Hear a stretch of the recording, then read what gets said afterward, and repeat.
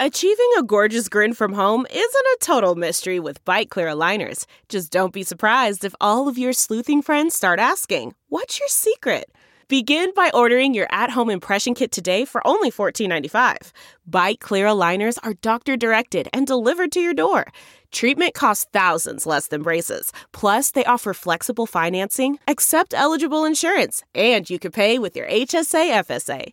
Get 80% off your impression kit when you use code WONDERY at Byte.com. That's BYTE.com. Start your confidence journey today with Byte. The comfort of your favorite seat is now your comfy car-selling command center, thanks to Carvana. It doesn't get any better than this. Your favorite seat's the best spot in the house. Make it even better by entering your license plate or VIN and getting a real offer in minutes. There really is no place like home. And speaking of home, Carvana will pick up your car from yours after you finalize your offer. Visit Carvana.com or download the app and sell your car from your comfy place. Delve into the shadows of the mind with Sleeping Dogs, a gripping murder mystery starring Academy Award winner Russell Crowe. Now available on digital. Crowe portrays an ex-homicide detective unraveling a brutal murder he can't recall. Uncovering secrets from his past, he learns a chilling truth. It's best to let sleeping dogs lie. Visit sleepingdogsmovie.com/Wondery to watch Sleeping Dogs, now on digital. That's sleepingdogsmovie.com/Wondery. Welcome to episode 390 with my guest, Brian Husky. I'm Paul Gilmartin. This is the Mental Illness Happy Hour, a place for honesty about all the battles in our heads from...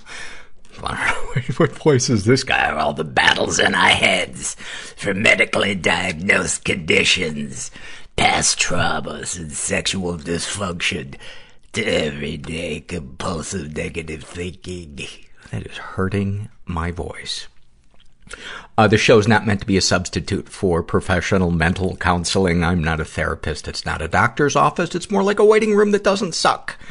The website for the show is mentalpod.com, and mentalpod is also how you can follow me on Twitter or Instagram. I am embarking on a trip to Ireland and Croatia in a couple of days to record Non-Americans. Really looking forward to it. Still could use some financial support if you feel so inclined. If not, totally understand. We can still be friends. The link to pretty much any of the stuff that I mention on the podcast will be under the show notes for this episode. But my point being, because I will be either in preparation to go on the road or on the road, there will still be episodes, but they will pretty much just be the interviews. I may do a survey or two here or there, but I don't want to be all stressed out about that. I want to also give some love to our other sponsor, BetterHelp.com. I've told you all about how I love my therapist, Donna. I've been going for over a year, doing online videos with her one day a week, and I just feel like we've made so much progress. I get great feedback from those of you that have tried it. And if you want to try it, go to betterhelp.com/mental. Make sure you include the /mental part, because then they know you were referred by this podcast, and that helps me financially. So go to betterhelp.com/mental, complete a questionnaire, and then they'll match you up with a betterhelp.com counselor, and you can experience a free week of counseling to see if it is right for you, and you need to be over 18. And if you're not comfortable with video, you can do audio, text, phone, chat, and then this is where I normally insert some tired joke about Pony Express or Morse code. Anyway, check it out. I'm a big fan of BetterHelp. This is a shame and secret survey, and this was filled out by a woman who calls herself Lolita. Oh, I read her book. She is in her 20s, identifies as bisexual, was raised in a totally chaotic environment, was the victim of sexual abuse and never reported it, has been emotionally abused. Any positive experiences with the people who abused you? I don't have too many positive feelings towards my dad, if any. Just a Titanic-sized boatload of pain fear, and rejection when I think of him. Darkest thoughts. Almost daily, I think about my coworker raping me. Though he's much older than me, he doesn't nurture me at all. He can actually be quite rude and belittling. When we walk together through the courtyard of our work, I give up all power and let him lead the way through paths and doors. He always goes first, not very gentlemanly, but his confident indifference feels familiar and comfortable. I daydream he becomes obsessed with owning my body and takes me into the basement of our work building where we have a hidden jail cell from the 1920s. And then in parentheses, we actually have this. It's very cool. And he keeps me there for a while, coming to visit every so often, while the whole world thinks I'm dead. Darkest secrets. I welcome abuse because it makes me feel loved to be someone's focus, even though I have a pure and endlessly devoted boyfriend of 6.5 years. Sexual fantasies most powerful to you. Definitely rape, dom/sub. I'm not ashamed of it. What, if anything, would you like to say to someone that you haven't been able to, and why? To my dad, gang approval, young women, and money will never want your affection the way I do, and you will die without warm hands holding yours because you let mine slip away even as I begged you to hold on. Fuck, who am I kidding? All you'd have to do is call, and I'd drive miles just to lay my head on your chest. There's a part of me inside that I don't want anyone to know about because it's weird and gross and lame and people will hate me. It was so hard to be on the planet. Just doom, people-pleasing, dread. Silent, invisible, just wailing. Stuck in the grip of the obsession. Derealization, depersonalization. A suicidal ideation. I was so embarrassed and so full of shame. If I don't get help and get what I need to get... You know, I did some horrible, horrible things. And I'm not going to be here much longer. God, I wish I could go back and undo them, but I can't. So snipers would shoot in our sides. My father was a notorious pimp in Boston. I can't do this anymore. It was kind of like Scarface. You can change somebody's life just by listening. Through vulnerability comes healing. It felt like I'd been holding a sword and shield, and I dropped them. And to this day, I have never had a better night's sleep. I started crying in a job interview saying, and I was like, LA is hard, man. LA is so hard.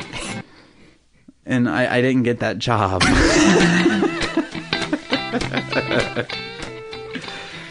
I'm here with Brian Husky, who, fellow performer. We actually shared the stage in San Francisco one night doing some political satire with James Adomian. And who else was? I think Matt Besser. Yeah, Matt Besser. Right? Yeah. And then, we were just speaking of this. I had pretty much no bit. I was just like, I don't remember what my bit was, but I was like, I don't have no bit. Everyone else here knows what they're doing. And meeting you, I was like, he's got this established character. Clearly he's like invested in for years and stuff. And I was just sharing like how I was shitting my pants, and you're like, oh yeah, internally I was probably shitting my pants too. Yes. Less than, no matter what. Yeah. That's the fire that fuels us though, right? It is. It is. It is. Spite and insecurity. Boy, what the world has created out of that. I'll show you, Dad. Yeah. And I'm a piece of shit. Yeah. I'm going to get up here and run for myself in front of you. Yes. Watch this. Oops, I tripped. Oh, God. So we were talking before we started recording, and some of the broad strokes of issues that you struggle with are codependency and kind of being a bit of a love avoidant in relationships. Yeah, and this is all pretty recent discovery of myself. I mean, I knew like earlier this morning. Yeah, earlier this morning. On your way over, just walking in, just being in this environment. I was like, oh my God, it's all hitting me just now. I guess it started. I divorced 6 years ago, and oh my God, 6 years ago, and yeah, after during that time, I was like, what, trying to figure out like what caused it. Like why did it all just crumble? And what the person I was with my wife, and then who I was at the end was very different. And having someone that I love say that to me, and feeling the same way about her. I was like, well, you're different too. What happened? And so our contract was broken. You know, the contract of like, we have mutual damage. So the contract is I save you, you save me. And if that doesn't happen, what do I do? What do we do? And, so it's been, and I credit her. She started to do some, what was the verbiage we came up with, the agreement of, a support group. Support group, yeah. Yes. Because one of the things is anonymity and not sort of revealing. Yeah. To protect the support group. Yeah, exactly. From people appointing themselves as spokespeople. Right. And so she started to do some work with that, and I just saw this change that slowly she was returning to the person that I knew before.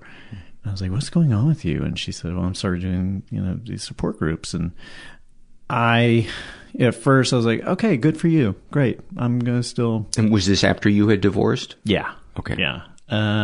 Maybe a year and a half, 2 years. So I sort of, when we split up, I had to, getting divorced is great. It can be great. Did you do a parade for yours? You know what? We just had a bonfire. You went kind of rural and understated. Yeah, we went and I got a bunch of, random sort of like drifters that I met, and I was like, hey, come burn express what the internal rage you're feeling with me. And so we ransacked some old buildings and just sort of burned them to the ground and stuff. So that's so beautiful. It was cool. It was very purging. Yeah. Of course, they demanded that you buy them, Old English 800. Oh yeah. Oh, they rolled me hard. I was found in a ditch later, and but we're still email buddies, so that's great. They have email. They all have. All share one email. Oh, they do. Yeah. What is their email address? Desperation Club at AOL.com. Of course, AOL. They're older drifters. They switched over from NetZero, which I was like, guys, you're catching up, which is cool. They are. Yeah. So it's like. So I started to do, so got divorced, and in getting divorced, for me, it was like just getting stripped away identity, just gets stripped away, and you're left naked with this person that you kind of lost contact with a long time ago. For me, we were together 6 years and then married for 6 years, and just sort of. I dove into that in a really good way, in that I sort of got to rediscover that women found me attractive, or this one woman did. And I was like, oh my God, this is amazing. And I kind of reconnected with sex and stuff, and so I was having a really good time. And then I just hit this wall, which I discovered was my sort of codependent self coming out, where despite being with this person who did love me, I was unable to feel it. And so I was like really hollow in her presence. It was a really lonely feeling, like more lonely than when I was away, And you're talking about with your ex-wife? This was with the woman I dated. Okay, after the divorce. After. Okay. And had you felt those positive feelings with your ex-wife in the beginning of your relationship? Yeah. Okay. Yeah. And then did they turn to the same feelings you felt with this person you were dating? Where the positive feelings? No, the negative feelings. Had those come up in your marriage? Wait, I lost track. So the negative feelings I had in my marriage, did they start to pop up in the new relationship? Right. I'm looking not the same, not in exactly the same way. Like with my ex, I was experiencing, a lot of victimization, blame, which is just classic codependence. Yeah, secret shame, resentment, passive aggression, anger, obsession about what it is that they're doing wrong. Yeah. Or no.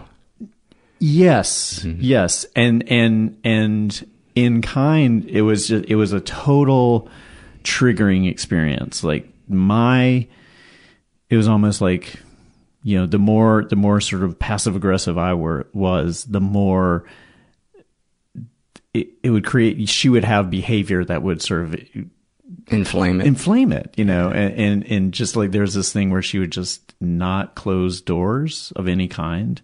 And it drove me so crazy. And it got to the point where you come into the kitchen and it looked like a poltergeist had been there because all the cabinet doors and the refrigerator would be open. Yeah. And then, or she'd get out of a car and just start walking away. I'm like, the car door's open. What are you doing? And she wouldn't realize it. And so it was this crazy kind of thing that you do to each other was happening. And so, but one of the things I was experiencing with the woman I dated afterwards was this thing of someone saying, you know, I have feelings for you. I really love you. And just going down in myself, just retreating down in myself, because it was easier and more familiar probably for me to sort of like, well, I'm just going to be alone down here and kind of look up at you from the bottom of this well than it is to be at the top of the well with you. And right. You know, and are the feelings or thoughts in that moment, she must have low standards, or she's going to see the real piece of shit that I am eventually and leave me, or something else? Something else. She said to me, is like, I feel like you're always searching for damage in me. So it's almost like I was constantly scanning for the inevitable downfall. Because I think one of the things that I was having, that was my issue in our my marriage, was my ex grew up with a lot of, you know, dysfunction in her house, and she's like, I love her still. Like she's one of my favorite people, and she has consistently been a person who has never given up and has always worked really hard to better her circumstance. And so she dealt with a lot of stuff growing up, and I was very resentful of having any reminder of a negative childhood. Like, I was like, I'm done with that. I thought about it, I did some therapy on it, put it in this box, it's gone. And so I didn't want to be burdened with her pain. Mm-hmm. And so, you know, in future relationship mind, I was like, so any new girlfriend I have has to be perfect. How could that go wrong? Yeah, there's no way. I mean, you just order online and you choose the one you want. Yes. And you know, and honestly, this is the other thing that's crazy. This woman was genuinely happy. A person who was genuinely loved herself, loved her life, lived it great. And that terrified me. Yeah, I say fuck her. Yeah. You know? I was like, I don't need your sunshine bullshit. I look at people like that, like they're Martians. Yeah. Like, how do you sing and dance freely, unselfconsciously? Yeah. How do you laugh at everything? Totally. Yeah, it blew my mind, and it's that, and it made me realize, like, oh, I've had this attitude for years where, you know, I would just see happy people as ignorant and stupid, and you know, ignorance is bliss is a positive thing, but I'd be like, ignorance is bullshit. So it's interesting. And the reality is they are aware of the sadness and the pain in the world, but they don't obsess on it. Right, exactly. And that's where I started to realize, like, oh, I grew up in an environment where, you know, we didn't sort of talk about what was going on. And so everyone was left to themselves to kind of just like, what is going on? What's going on? This is crazy. Mm-hmm. I can't talk to you about it. So I'm left with myself, sort of cycling it in my brain and replaying it. And the difference between I have an older sister. She went the other route where she just kind of blacked it out. I grew up when my mom remarried. I grew up with the father that she married. I didn't meet my real father until I was like 15 or 16.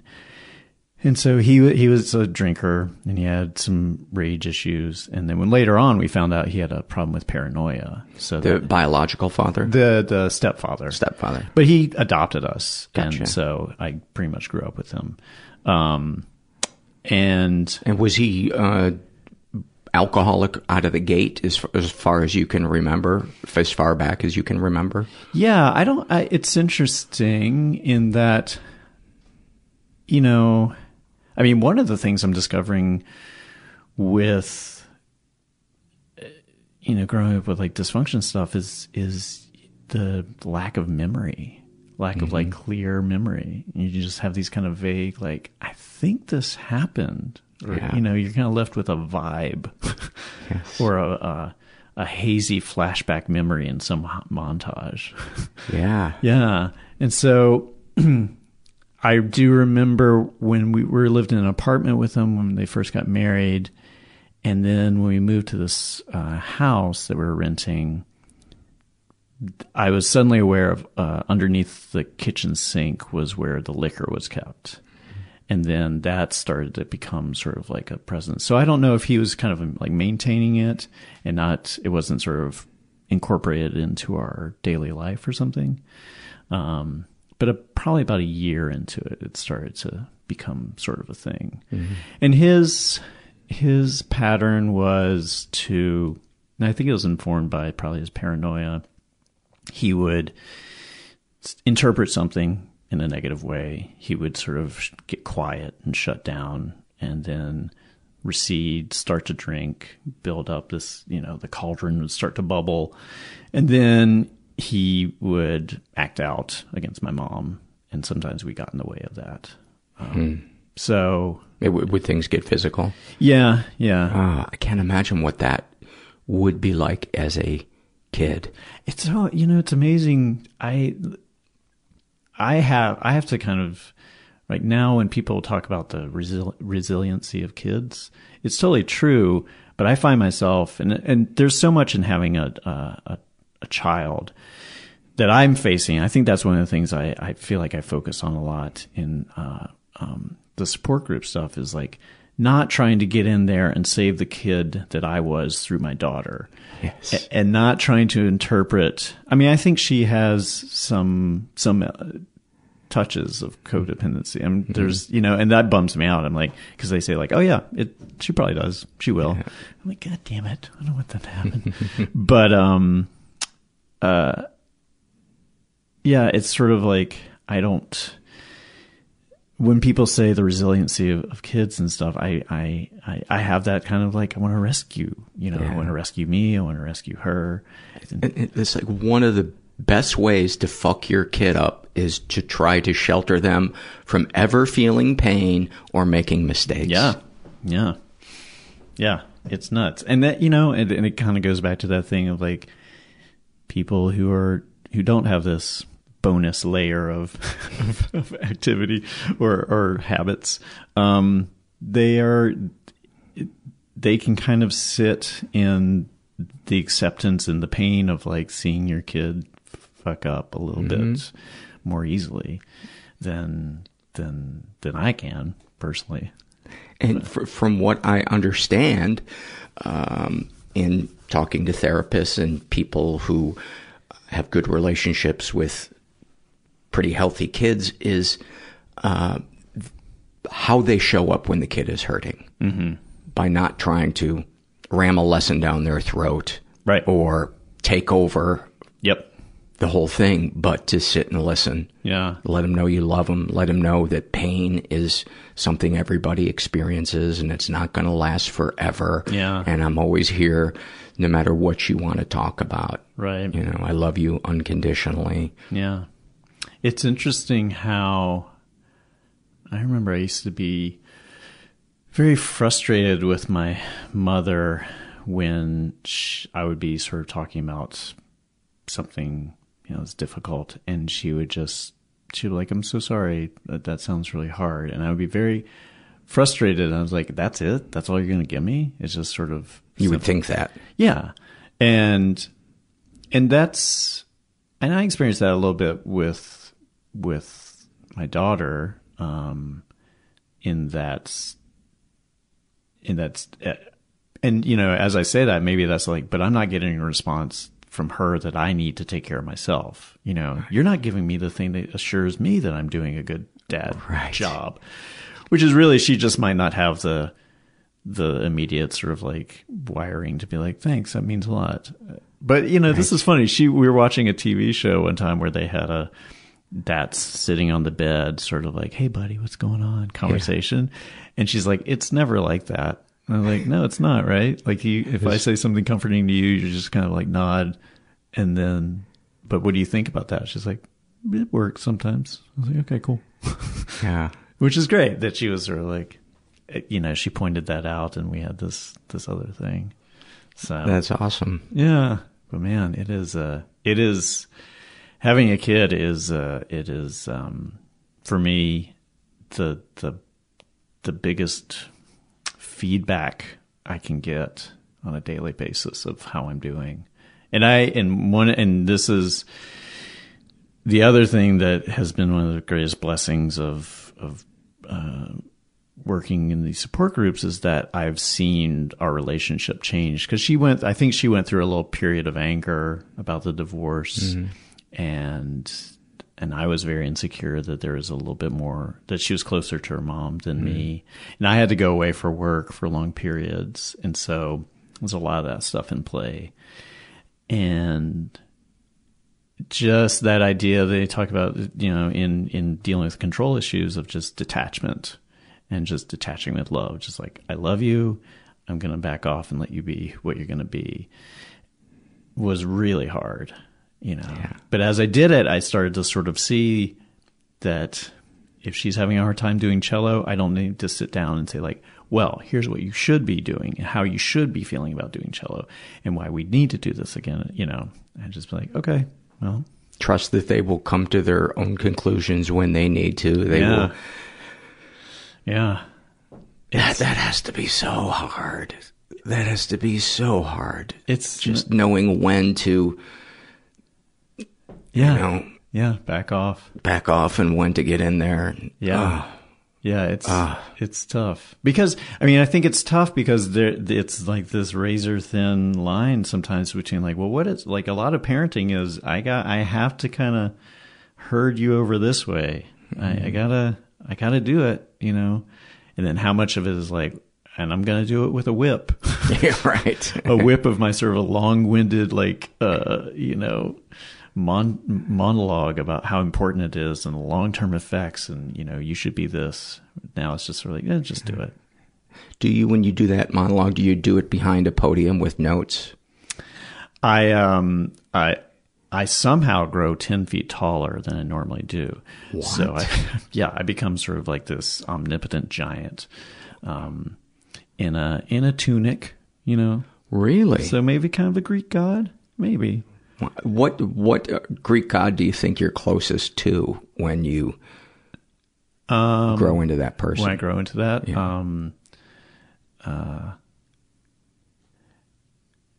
god of self-doubt, but knowledge. God of false authority.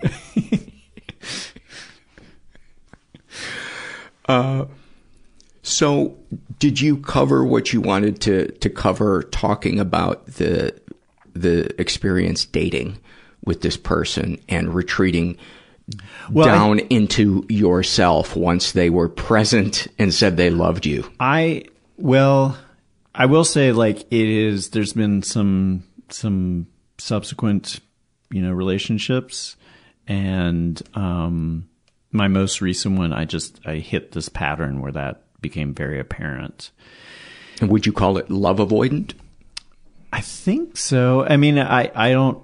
Yeah, maybe. I don't. It's hard to, you know, like even sort of hearing love is like, well, I don't. Immediately, it's like, well, I don't think I loved her. Right. I just or intimacy avoidant. Yeah. Which, you know, I think we were talking about this earlier. It's just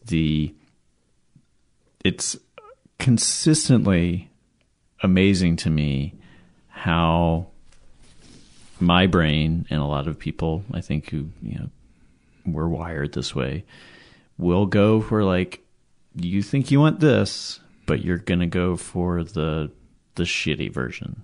You think you want this happiness, but you are more attracted to the confusion and chaos and doubt and, the uncertainty you grew up with. Do you think it's because that's a familiar script and that is more that's home, that's comfortable than the unknown of if things are great, I'm going to fall from that and it's going to be more painful than... That's an interesting thing because I never think in terms of like the downfall of it. Well, you're not thinking hard enough. I'm not pushing. Yeah. That means I'm just sort of living one day at a time, man. So I'm nailing it. One day at a time until 3 days, and then I'm done. But it's like that. It's almost like I don't have yet, and I say that knowing and really believing that I'm healing and growing, which is great. Like I am. I can even say like I used to I hated those kind of sentences. I would just like mock. Well, Healing and Growing was the name of your first folk group. Healing and Growing was it was me and some of those drifters, that I was talking about. We would just sing about I can't even think of something to say right now.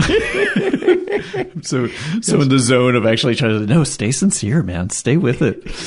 But yeah, I mean that's another thing. Like, one of the things I discovered is like the defense system of comedy, and being a performer and stuff. I will admit right now in my life, I feel super boring and I have a really hard time doing bits. Like I just always I'm in such a sincere place.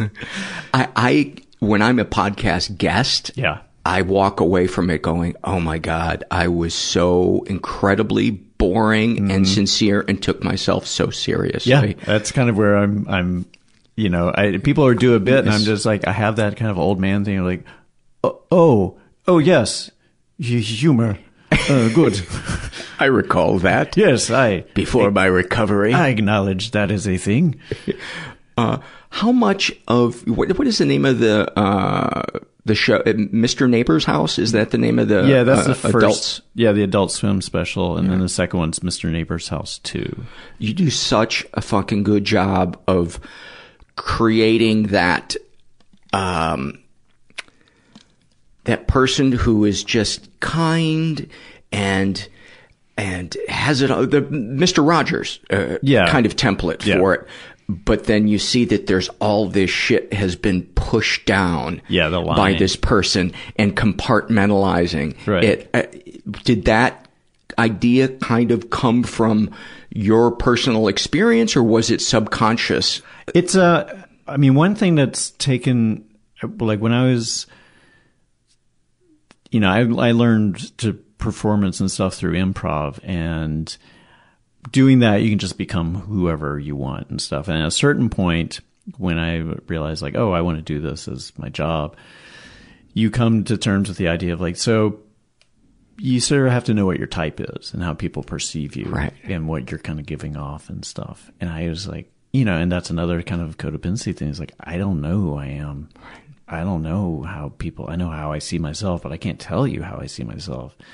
But I was always really funny and good at being explosively rage-filled and like the tightly wound kind of like ticking time bomb. Prim and proper, the sort of resentful of his low status, but sees himself as sort of high status, like middle management guys, that kind of thing. And I still love that. I think frustration is hilarious. You play it very, very well. Thank you. Yeah. So I think that just knowing that I have fun doing it and I'm funny doing it, that informed it. But a lot of it was just we wanted to counterbalance. It is that thing of like you have this innate sweetness and this kind of gentle approach, very kind of fatherly, yes. and how quickly that can change. Which I thought you would enjoy it, but a lot of people are like, "Whoa, that's..." Oh no, I loved it. I loved how dark it gets. The second one gets super Oh, yeah? dark. Yeah. Is the second one out? It comes out June 24th at midnight on Adult Swim. And what's it called? It's called Mr. Neighbor's House 2. And, how did you come up with that name? The second one? Yeah. We did know the French word for two, so we just went with the American one. Oh, that makes total sense. And then someone told it to us, and we were like, well, that sounds like poo. And so that would be negative. We don't want to do that. So, we were thinking about calling Mr. Neighbor's House Mr. Neighbor's House. That's a lot of. It would not fit in, I would never text somebody to watch that because it's also a very difficult title to type, and especially to text. Yeah, it's very frustrating. So most people just give up on it quickly, meaning me. So I assumed that one is goes to dark places like the first one. Yeah, it goes to, when we did it, we originally did it as a pilot, and then they said you can do it as a special, we're not going to do it as a series. That crushed me. So once I recovered and I was like, oh great, I get to do a TV special. And I was like, oh, now, and that's another thing I will say about doing, working with why am I support groups? I keep wanting to say another phrase, is having gratitude and actually sort of being able to receive compliments, receive, just experience the positive aspects of whatever's happening. Talk about how you got to that place, if you can, if there were any things you can identify that were seminal in learning about yourself, or how any tools or, it was, I think one of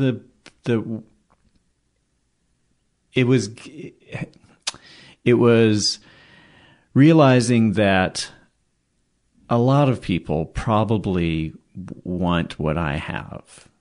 And I'm not saying that as sort of like because I'm the shit or whatever, but it's like just in terms of what I, in choosing to do this as a career and stuff, I was always like, I like that guy's career. I like that guy's work. I would love to be on that show. And then as I started to get to do things like that, before I would be like, I'm doing that, but I'm not doing this, or I'm doing that, but I'm not getting a full season arc or whatever, Which you will always find something. Yeah. When I was doing dinner and a movie, the thing that I did was, in TV Guide, they list the movie and they don't list us. And we're basic cable. We're not network TV. Oh yeah. Yeah. Always conditional. Always some little but thing.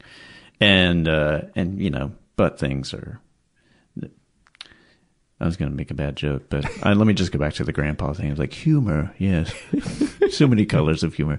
But I mean, and the crazy thing is like improv is my thing. Like that's the thing that genuinely saved me, because I was trying to figure out what I wanted to do. I was a photographer before, but I wasn't happy, and I always knew I wanted to do comedy.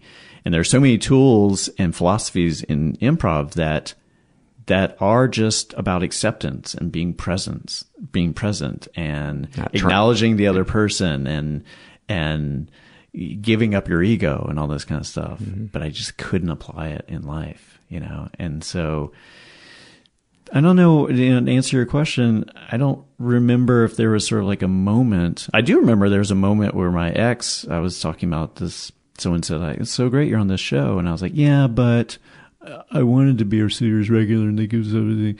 And she's like, just take the compliment. And like from across the room, she yelled it at me.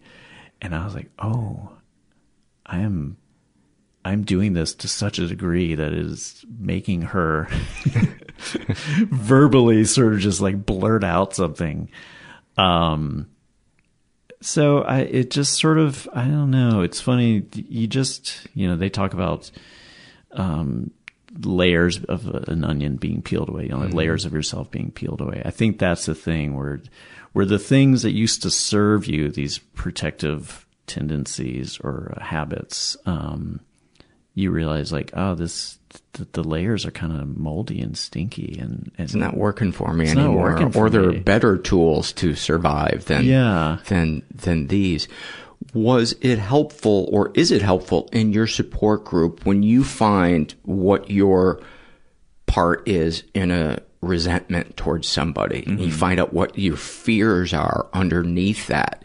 Does that help you get to a place of gratitude or not feeling resentful at other people? Yeah, I think so. That you verbalized what I, wasn't able to sort of...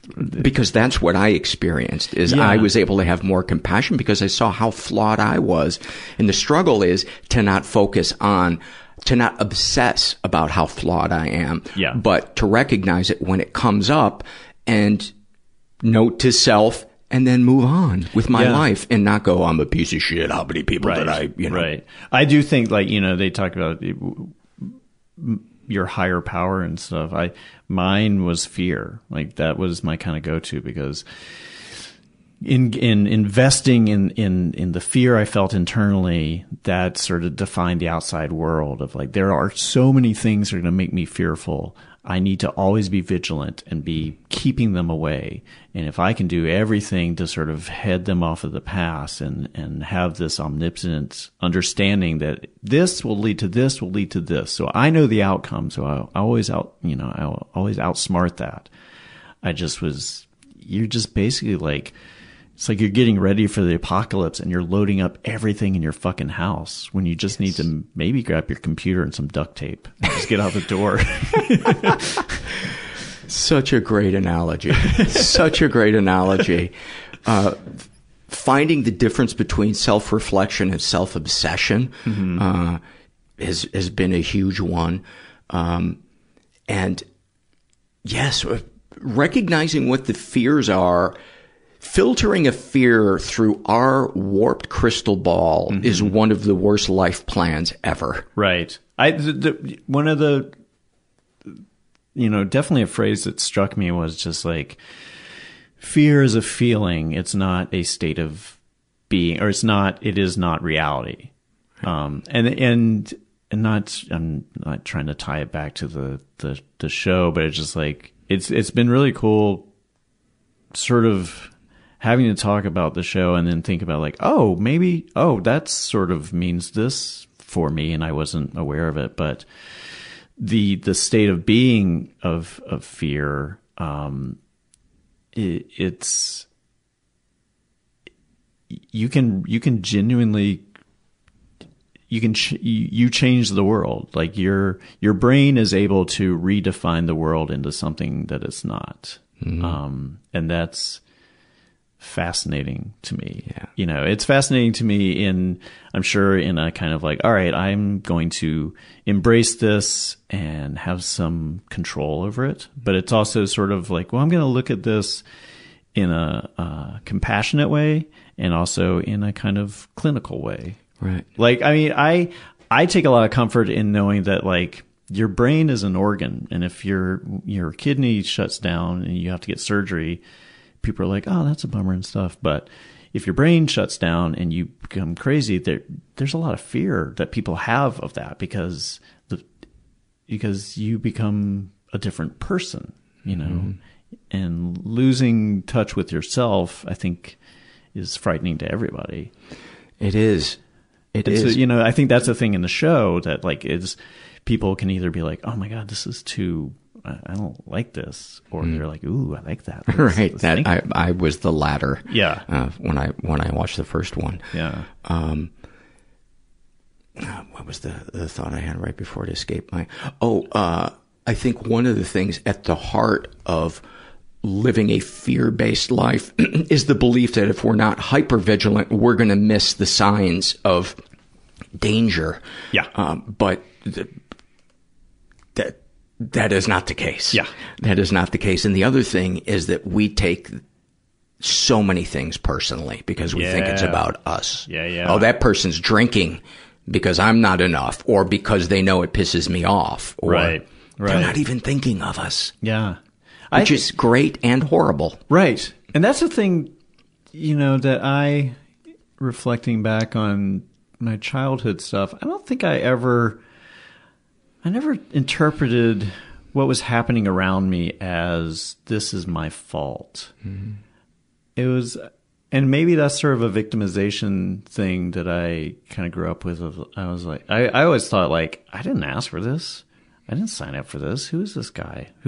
Why did mom marry the first guy who had a problem and he's not around? I think my interpretation was sort of like, despite my best efforts, I'm probably going to end up in a crappy situation. But I've never felt, but regardless of that, I still have had these, I take on a lot of guilt feelings in if I'm trying to, for me, it's like if I'm trying to like execute my job, if I'm trying to do a good job acting, and I'm nervous about, I'm nervous about the job. If I make the smallest mistake, it becomes sort of a, they're going to discover that I don't know what I'm doing, and that that it's a lie, that I'm a fraud. I'm a fraud, and and I don't know. I mean, that's kind of a universal thing with a lot of people, but just performers, I see it so much in graduate students. Yeah. High achieving people who are they get the job that they want. Right. And then every day they're like, when am I going to be discovered for not knowing as much as they think I know, or not being capable of this? And the reality is most people are thinking that same thing about themselves. Yeah. I had to talk to a director one time. I was like, how do you answer questions all day and be accountable?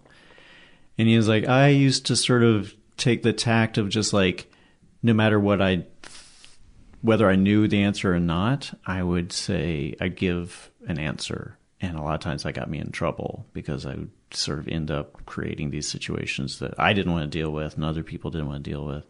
And now I will trust the other person, if they're costume department, they're like, do you want this or this? And I was like, I really can't decide. I trust you. What is your first instinct? And he said that creating that sort of like that trust loop just helped the whole production, that everyone felt more invested in it as a result. Yeah. And so he was sort of like, that was really cool for me to discover that if you just sort of like, it's basically like you're just opening yourself up to everyone else. Saying, I don't know. Yeah. Which is one of the most vulnerable things you can do. Yeah. And was a fear that drove my life and can still drive my life. Yeah.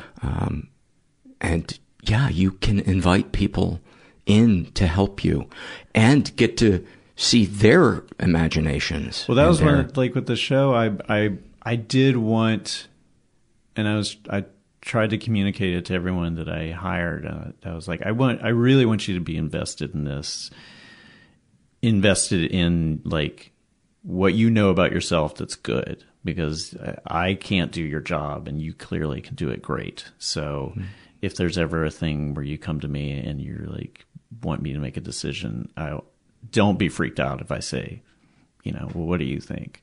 Because I think sometimes, like as a director with actors, sometimes that's the worst. If a director is sort of like, well, what do you think? You're like, that's not why I'm asking you. Like, because that in that moment, you're so, I'm doing this and it's not working. Why? Help me. It's the perspective thing. Yeah. But nuance, fucking nuance. Oh my God, nuance. And perspective. That's another big thing that has kind of rocked my brain. Of just like, and I've always known this. Like, it's very hard to be self-objective. Like you can't. It is. It's what did they say? And it's like trying to see the back of your head. Yeah. Just there's sometimes that it's good to have other people. There's someone told me about there's a book and maybe sort of like not a movement but a school of thought now. It's like you can't have self-knowledge. Like this whole thing of in a kind of guru way of like discovering who you are and true self-knowledge is like it's unattainable, because if you're trying to escape the ego, to claim that you have true self-knowledge is to claim that you are the ego, you know, so Right. it's like this weird thing. I've lost my ego. How? My ego told me. Yeah, my ego said you lost it. Yeah, I know. It's like, I love that stuff. I love the thing. We're like, hold on, MC Escher brain loop for myself.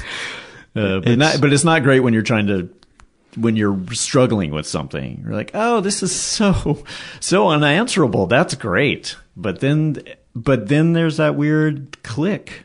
And going back to improv is that thing, a big adage is like, don't think. And I would just see students be like, what the fuck are you talking about? I'm up in public and I am responding to somebody and they're paying money for this to be funny and I'm not supposed to think? Like, yeah, do that. If you let go, something will flow through you. Yeah. If you are a genuine improviser, or do you feel that's true with anybody? I feel it's true with anybody. I mean, I wasn't a sports person, but I've become obsessed with badminton. I love badminton. And just when I started playing and I became aware of those times, like it's coming at me, I'm like, all right, I'm about to hit it. If I am aware of myself, I will not be playing well.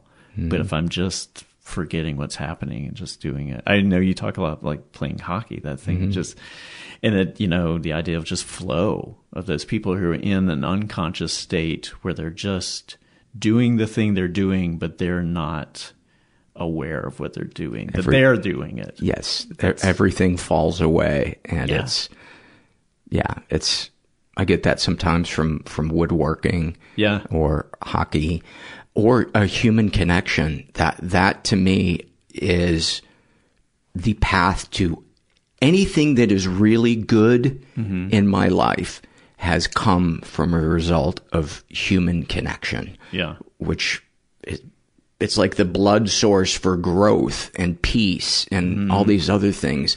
But it can be so hard if we don't have a sense of who to go to. Right. To connect to, because some people are toxic and unsafe. Right. And that, I think it just takes time to be able to suss out who is helpful to connect to and be vulnerable to, and to also be of service to when they need it. Well, so much of it, I was going to ask, like, was there a point where you were like, oh, I can make human connection now, or my human connections are very different? Like, did that just happen, or were you aware of patterns that were?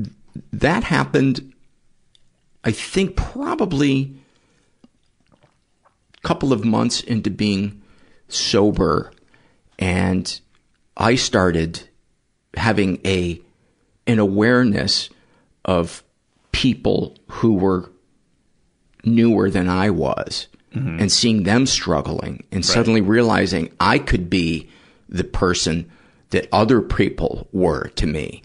A comforting hand to say, I know what this feels like. Right. Let's go have a cup of coffee and just listen and assure them, hey man, if you kind of take this path that a lot of us have taken, which we instinctively do not want to do.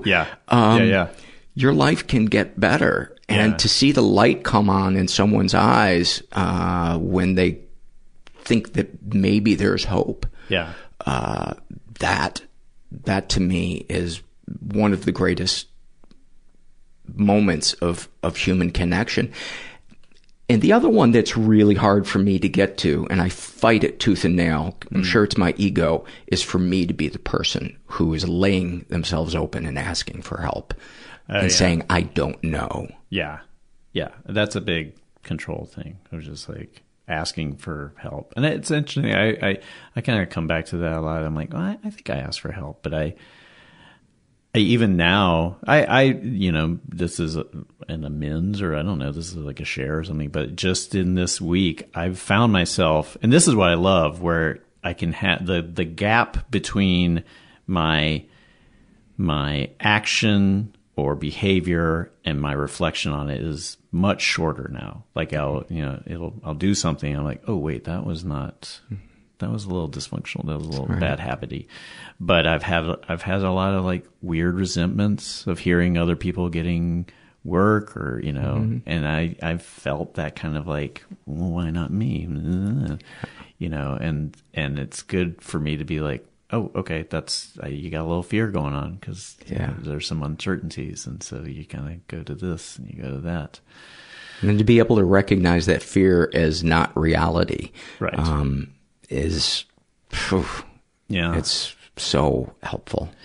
But it's great. I mean, and then the other thing for me is like being able to hear other people extend that. I mean, this is kind of going back to what I was saying about as far as like the help thing, being able to hear that people are saying supportive things or assuring things and not kind of go back to maybe my reaction to my mom of just usually like, I'm sorry that happened, and that not being enough. Like what you're saying is not fixing this. You know, why aren't you going inside me and scooping out my pain? And I think that, as far as, you know, relationship stuff, that is probably one of my biggest things that I'm working on, is that still a kind of deep down thing of just like, I'm nervous that it's still not going to fix it, you know?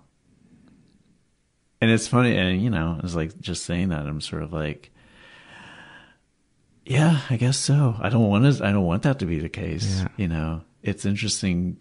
My own personal experience of just learning all this stuff about myself is like, you get to these little plateaus. You're like, cool, that's great. You know, I definitely had a thing where I plateaued up and I'm like, I'm good. This is great. And I went away for some work for a long time and I came back and a lot of good stuff was happening. Like, jamming, doing great. And then I just hit a bottom where I was like, whoa, I am back in the well again. I gotta get out of this. Kind of self-obsession and everything's negative. Yeah, and just an emptiness. Like it was like everything that I had kind of acquired and learned and been feeling just evaporated. And do you think that was because of the lack of human connection in your support group? I think it's because I stopped doing support group stuff. I had this kind of thing of, you know, I think for a lot of people, you kind of approach it and like, I'm going to kind of audit this. I'm kind of circling it. Yeah. I'm going to see how I'm going to wash my car and then my car is good for the rest of its life. Yeah. I mean, my rationalization is, like it's exercise. Like if I don't do this, I'm going to get brain fat. It does. It atrophies. Yeah, Human or connection. For me, because I'm a skinny guy, I'm just become like this withered little frail, you know, bird person. Yeah. And at first I was like, oh, I don't want to do this for the rest of my life. But now I'm kind of like, I'm kind of psyched, you know, to have this other, this thing that is, it reminds me of my grandmother. It never made sense to me that she went to church. And I think a lot of people who do the support group stuff have an issue with God as an authority and stuff. But I was like, what? This is just an idea. And also I had that kind of teenager, like, God's a lie, you know, leaning into that atheism that I didn't quite believe. But now I'm like, oh, that is one of those facets of like, it made her happy. She had a community. She had something to go to. She had, she had a place to kind of like set everything aside and just be there. And now I'm like, oh, that's good. Yeah. It just kind of occurred to me, if you think of God or whatever as a higher power, focusing on what it is that is at the end of the road, where you will discover what God is, which you never can. Yeah.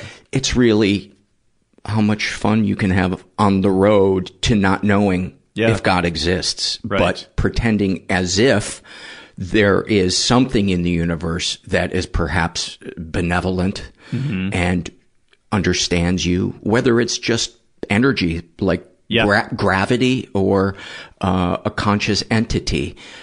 Just knowing it's not you. Yeah. And knowing that your crystal ball doesn't work. Right. And it's okay to say, I don't know. Yeah. And I think the other thing, surprisingly, I talk with my daughter a lot about, she'll ask, like, what, are you an atheist? And I was like, I think I'm agnostic. Like, I believe that there's a collective force that we give off, you know. And so whether that's a negative force or a positive force, that has like ramifications, you know. The herd can really affect the earth. And it's like, and I like that. I like that whether we understand what that force is, if we sort of choose to make that a positive thing, it has positive effects. And recently she's like, well, I still think God is like probably a guy with a beard, but I like that idea. But I'd be curious if my grandmother was still around to ask her if she thought it was a guy, or, you know, what her definition of being a Presbyterian, being a Christian was. And it could just be like, oh no, here's a set of rules that I follow and I see the benefits of it. So that's it. Yeah.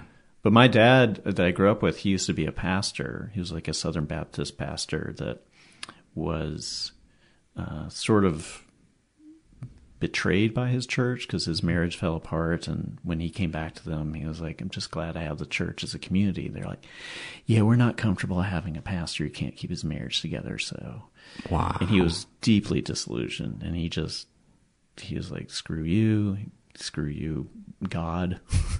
Yeah. And later on in life, he came back to the church and he told me, he was like, I realized like I was kind of religion was more of a philosophy for me than a faith. And when I was trying to tell myself, like, I believed in God, I believed in, you know, the words of the Bible and stuff, as his words that I should follow. He's like, my way in was to kind of like, oh, this is a life approach. Mm-hmm.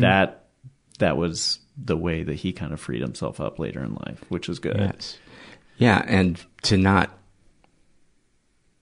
take what people who believe in God say as coming from God. Yeah. Yeah. I mean, I think that's, now I'm sort of like, whatever you believe is good as long as it's a personal thing. As long as you don't use it badly. Yeah. But,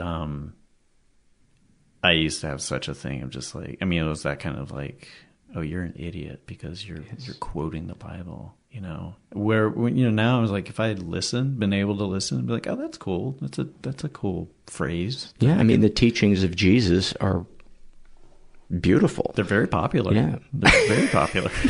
They're catching on. They're really catching on. Yeah, I think this Christianity thing might work, but. Yeah. If they can get a Twitter account, they're really going to get some followers. That's cool. Yeah. It's once somebody's in charge of something good, it's ruined. Yeah. Yeah. That's where religion, I think its downfall was having a hierarchy. Yeah. That's why I can't get with most. Yeah.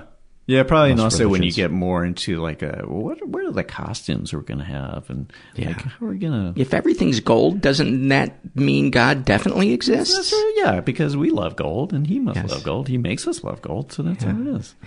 Yeah. Yeah, it's interesting. Well, it's been great talking to you. Thank you so much. Brian. I was genuinely so excited about this. Oh, good. Yeah. Good. Yeah. It's nice to see you again. And it's called Mr. Neighbor's House 2 is the thing that's coming out at the end of June. Yeah, it's June 24th, Sunday, June 24th at midnight on Adult Swim. I can't do the time math, whether midnight starts on Saturday night or Sunday night. I think it's literally Sunday night at midnight. So if you have a DVR. Most people tuned us out about 2 minutes into the podcast, and right now they're just staring at a wall and they've been lost in thought thinking about themselves for 45 minutes. Yeah. So don't worry about it. Yeah. And then occasionally they would hear them like, oh, they're struggling to do a bit in the middle of this. No, they failed. All right. Back to myself. Thanks, buddy. Thanks, man. Many, many thanks to Brian and to you guys. What am I thanking you for? You're just listening. No, you guys help the podcast, especially your surveys. And we always need more surveys filled out, especially happy moments and awfulsome moments. Those are my favorite. Those are like Christmas presents to me. So that's a way to support the show. And if you want to support the show in any type of way, there's a big list under the show notes of every episode, or at least the most recent episode.